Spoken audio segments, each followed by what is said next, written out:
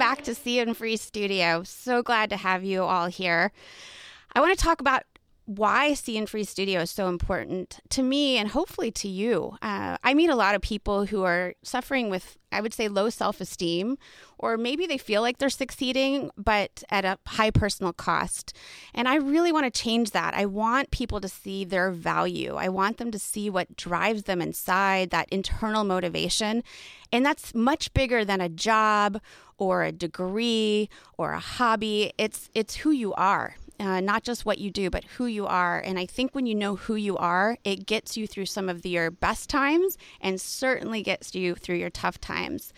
And I've had the pleasure of meeting some people who have really tapped into what makes them special. I call it our unique, special, different, our USD.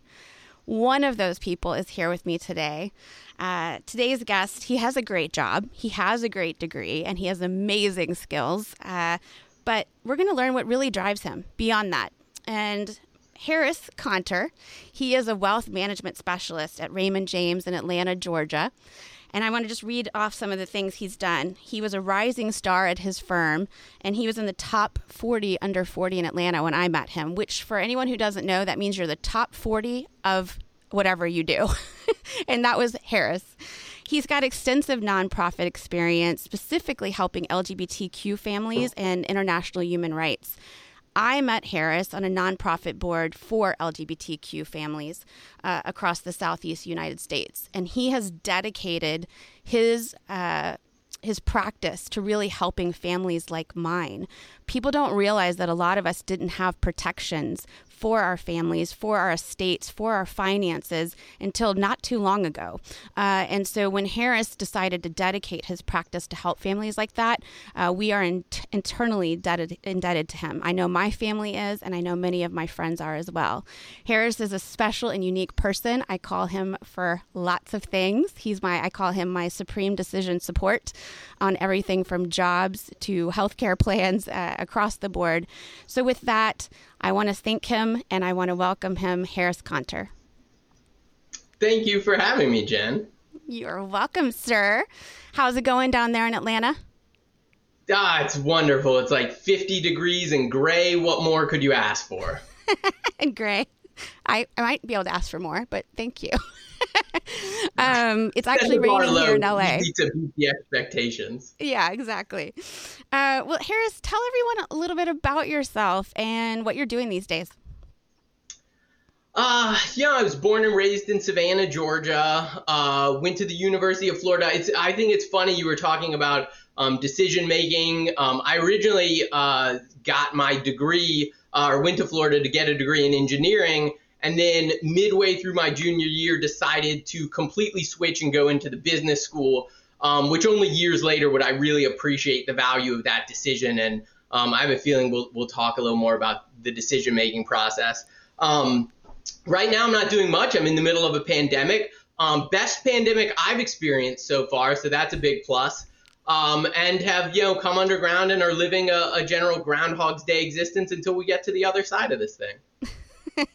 Yes, and I think all of us want to get to the other side.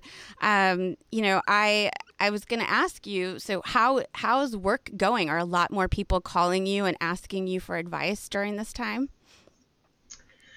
Yeah, from a market perspective, I spend a lot of time working with my clients and their dollars in the market. It's been really interesting. I have a small practice of only about 85 families, so we stay pretty close.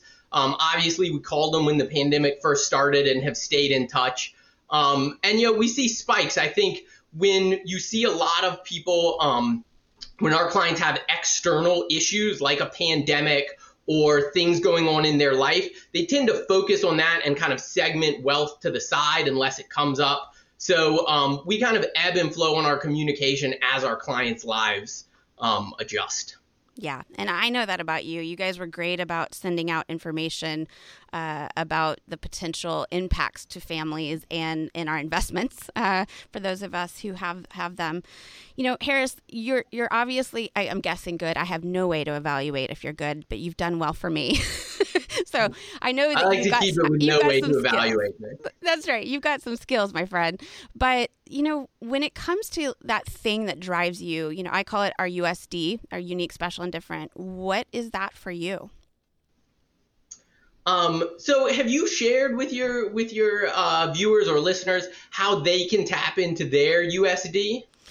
Yes, by the time they see this episode, they will have some resources on See and Free University to be able to do that. And I know that I gave you some of those questions when I sent this out.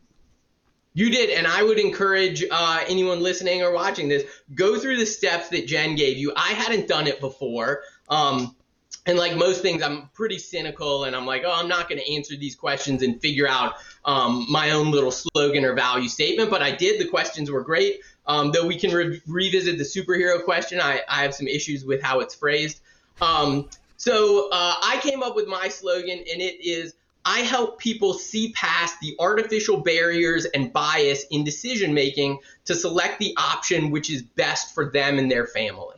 Mm. So how does that show up in your day-to-day and not only in your practice, but for you personally in your personal life? I'll start with the personal life part, and then we'll go to the practice. I think every day we make thousands and thousands of decisions, most of them artificial and have no meaning. For example, I went back and forth several times on which shirt I would wear for this podcast. And hopefully I made the right decision. I know we talked about it a little bit off air. That decision, whether I wore this shirt or the alternative salmon colored shirt, probably doesn't matter, right? You've heard the saying penny wise and pound foolish. I like to think of it as the other way, right? Penny foolish and pound wise. It doesn't really matter which shirt I pick. That one doesn't matter. But as we went through this pandemic and we had to evaluate kindergartner and what were we going to do with his schooling, for example, that was a decision that had more weight. I talked about changing majors. So the backstory to that is, so I'd spent 3 years engineering. My family, when I went to school, I was good at math and science, and I come from 3 generations of business owners. And, like all people that want to rebel against, their parents and their family, I'm like, I'm not going into business. So I went into engineering, and I found I just did not like it. It was so dry. It was not for me. And so I decided in the middle of my junior year to withdraw from all my classes and apply to business school. And I have a degree in decision information sciences. So I wrote my parents a 7-page letter explaining, here's why I'm dropping out. Here's what I'm going to do to better myself.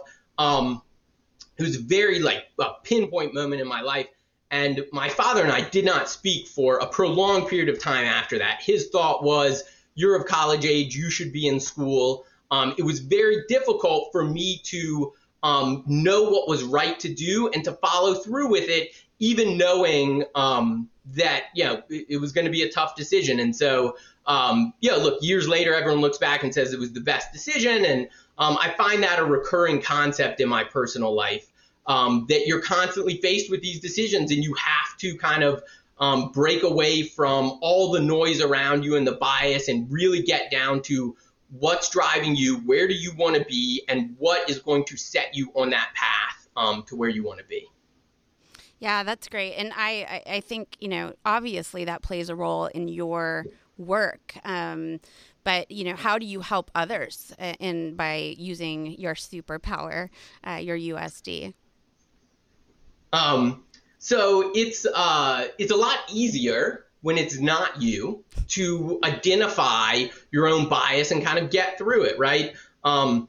It's much harder when you're in the situation, but for my clients, we get, calls from the really simple, like which type of mortgage should we do, to the larger question of, hey, things aren't working out financially. Can we look at either how we're spending money or how we're living our lives? And I also have a lot of clients who come and say, I took a job because I'm smart, I'm intelligent, I could do something, and I've made a lot of money, but I want to have a positive impact in the world, and I don't know how to align my money and what I want to do, in a larger sense in the world. And so I really like having those decisions. I like talking with people about, when is it right to downshift or retire or, just being a sounding board and getting to really what's the root cause, what's really driving you towards where you want to be. Yeah, and I think one thing that's struck me in knowing you is that you typically start with people's destination. Every time I've seen, well, when you talk to me, but when I have seen you meet other people that I've introduced you to, you typically start with, what are your hopes and dreams? Where do you want to go? Is that something you typically do, is help people start with the destination in mind and then work your way back into where they are today? Yeah, I think you have to start at the destination, because if you don't know where you're going, you'll never get there, right? You can just progress and do more and keep trying to move forward. But a lot of times it's these little forks in the road that you may not notice because you're just plowing straight ahead, right? And you're like, I'm just going to keep on this path I'm on. And so we always like to bring it back to, where do you want to get to? And I'll share a great example. I was working with a couple, and they had a really finite idea of what they wanted, right? They had this real clear picture, and they said, at this specific age, we want to be on this specific coast, and we want to live a low-to-the-ground lifestyle where we're drinking wine and drinking coffee, and we think we can do it for $50,000 a year, right? We just need to get to that space. And so I started working with them, and time went by, and I would get calls from them of, should we buy this? Should we invest in this? I see my other friends making more money doing XYZ. Should we pursue XYZ? And I always bring them back to, this is your vision of where you want to get to, right? This island coastal life. You have a really clear vision. Let's take as little risk as possible and meet that vision and not worry about other people. Not everyone is going to share your vision of where you want to get to. And so the idea of relativity, I think, is something that I learned early on, and I think is just a really powerful concept, especially when you start talking about wealth and richness. Yeah. And I mean, talk about wealth and richness. Like, how do you define that for yourself? What does that mean to you? How do you define it? I think that's what is rich? Like, you tell me, Jen, let's flip it around. Yeah. What does it mean to be rich? For me, it's about having a fulfilled life. And so I think you and I have had many of this discussion about what does that look like and getting clear on what that is. But I think for me, any sort of financial wealth should be catering to that, to a fulfilled life, so that I feel like a good person that has achieved many things, but it won't likely be that I give a crap about what's in my bank account at the end of all of it. It'll be more about, what has that given me? What kind of life has that given me? And I call you, Harris, as you know, for all kinds of things. When my mother got sick, I called you to get some help to think through long-term care. These are life decisions. You're right. Like, these are bigger than just what shirt to wear. These are very important decisions, and they take investments of time, people, and money. And I think you've always done a really good job of balancing that out and helping people stay the course. First off, let's not downplay the shirt decision. This will be seen by literally dozens of people. I think the idea of rich. I'll tell you a couple of anecdotes. So one, about 75% of the people who get referred to work with me, the first thing they say to me is, I know I don't have as much money as the person who sent me to you. And it's not always true. We think we know who is rich based on, the color of shirt they wear or the cars they drive. But it's always really interesting to see what wealth people have in dollars, right? What's really in the bank. I know doctors who are very well-to-do. I know doctors who are having a hard time financially and are living more or less paycheck to paycheck.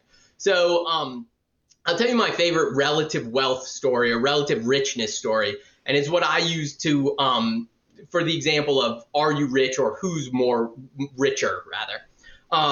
So I have this client, and I used to work with her and her husband. They came to me when they were pretty elderly. The husband passed away.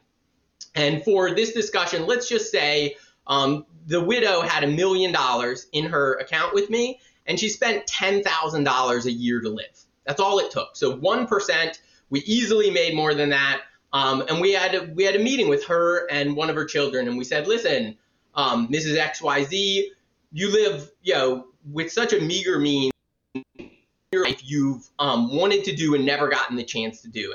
And she happened to be a Jewish client, and she had never been to Israel, and it was a life goal of hers to go.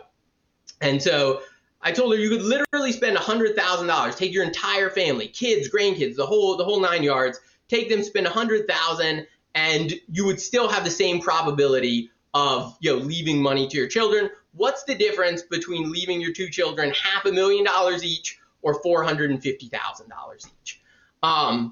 Well, she wound up not going on the trip. She wound up, for whatever reasons, feeling like she couldn't afford it, couldn't spend the money. She did pass away down the line and left her children plenty of money. But there's a parallel version of her somewhere who went on that trip to Israel, who had that experience, and who still left money to her children. And the question I pose to people is, between those two versions of herself, which one is richer? One has more money in her account. The other one has this other experience. And I think that's a great kind of anecdote to talk about the relativity of wealth and money. Yeah, I agree. That's a fabulous story, and I think it really it points out, to your point, you're getting back to your point, which is about decisions and helping people frame those decisions and make them. Have there been any times in your life, your own child, because you said flat out, like, it's easier to help other people, sometimes hard to help myself. Have there been any times for you personally where it's been really tough to do surgery on yourself, so to speak? All the time. As I think it is important to shine the light on yourself, but it's really hard not to be overly self-critical. And so, so one of your questions in how to see and free myself was, like, you walk into a room and what do you want people to think of you? And, I'm like, first off, that's my greatest fear, right? Of walking into a room where I don't know anyone and all these people are like judging me. And so for me, what I have learned is I have an understanding of my intrinsic values and what I think is right and wrong. And I need to focus less on what other people think of me, and am I acting in a way that I think they'll approve of, and really always just drill down. And I actually wrote out my personal value statement. And so, am I being a good husband? Am I being a good father? Am I making the world a better place? Am I being true to the values that I hold close? And if I am, then fine. And, whatever other people think is probably more about them than me. So that, for me, anytime I get to a place of like, where should I go? What do I want to do? I always bring it back there, or I bring it back to, where do I want to go in my life? What are my life goals? When are you and I going to join this off-grid commune and live a low dollar value life and do some beekeeping? That's right. That is our dream for all the viewers. Harris and I are going to either buy a ghost town or a commune and live together later in life with our families. It's going to be fabulous. You're all welcome. It's going to be this great off-grid lifestyle that neither of us are prepared for. So that's exactly right. Those goals. That's right. At least I've gone to like survival training. You've got some catching up to do. Your department. You talked about staying true to your values, and I don't want to keep bringing it back to work, but I think this is bigger than that from what I know of you. You have dedicated a lot of your practice to helping the LGBTQ community, and you yourself are not a member. At least you haven't said so.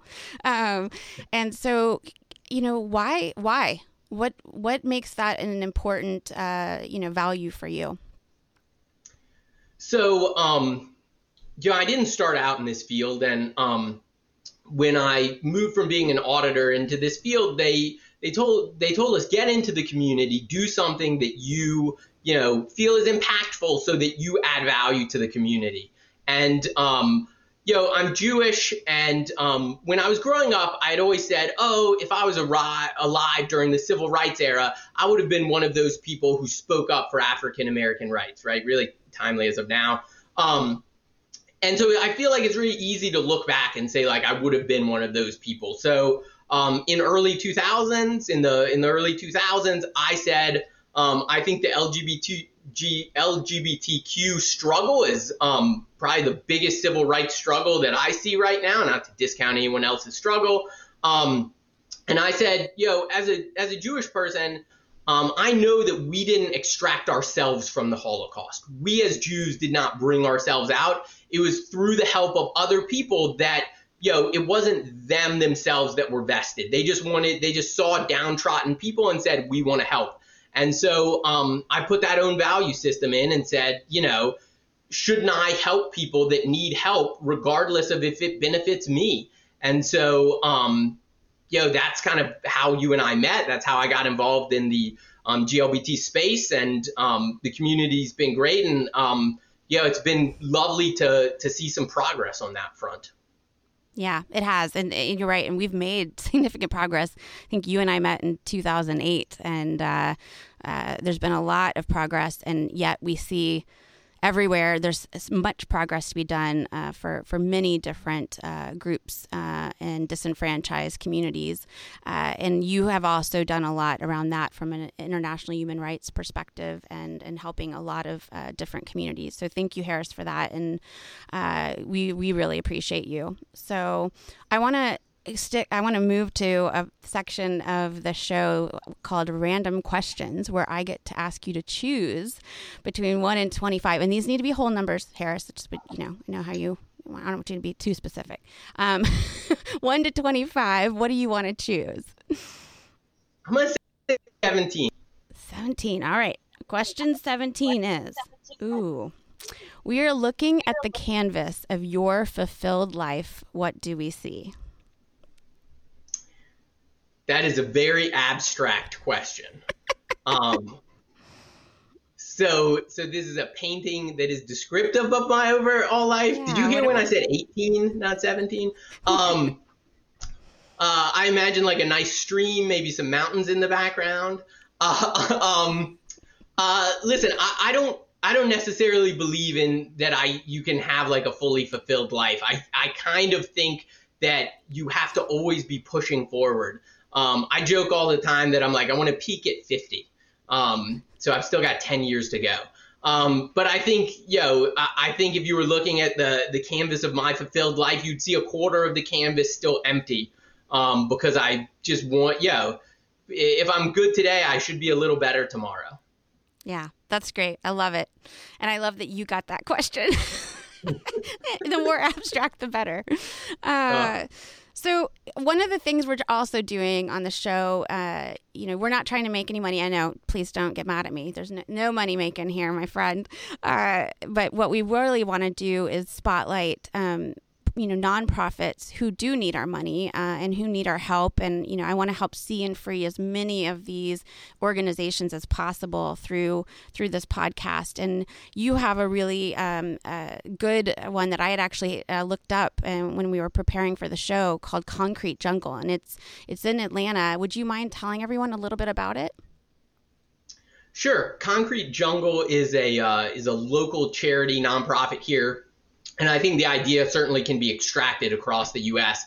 A couple youngsters many years ago noticed that there were all these apple trees where the apples were just falling to the ground.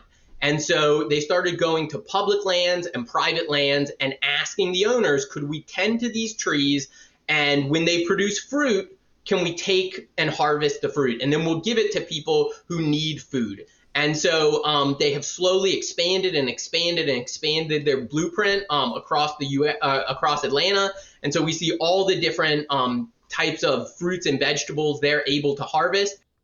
And then underprivileged people that need fruits and vegetables. I love organizations that take inefficiencies in the system and then, you don't have to change much, right? This is a group that said we just see waste within the system. And we want to, make it more efficient and deliver it to the people that need it. So it's a great organization. They always need money because they're always looking to get more trees planted and get more land out there. So visit them, support them. Thank you. Yeah, please do. Let's support Concrete Jungle, and I hope we create more concrete jungles. I think a lot of these urban areas could use organizations like that, and just the community involvement sounds amazing. So please support Concrete Jungle. We'll put up the code at the very end again, and all you need to do is take your phone, walk up, and take a snapshot of the QR code, and it'll take you right to the Concrete Jungle page. So Harris, thank you for joining me today and doing the show. I really appreciate it. I think you have a lot to bring to the world, and your USD is much needed. So thank you for coming on. Thank you for being a great advisor and friend. I really appreciate it. My pleasure, Jen. Thanks for having me. You're welcome. With that, everyone, that's the end of the show. I want to remind everyone to please subscribe to seeandfreestudio.com. You can check us out on YouTube or my LinkedIn, Jennifer Longian. Please subscribe if you get a chance so that you have all of these cool videos pop up in between your viewings of military homecomings and those cute puppy videos. You know where to find us.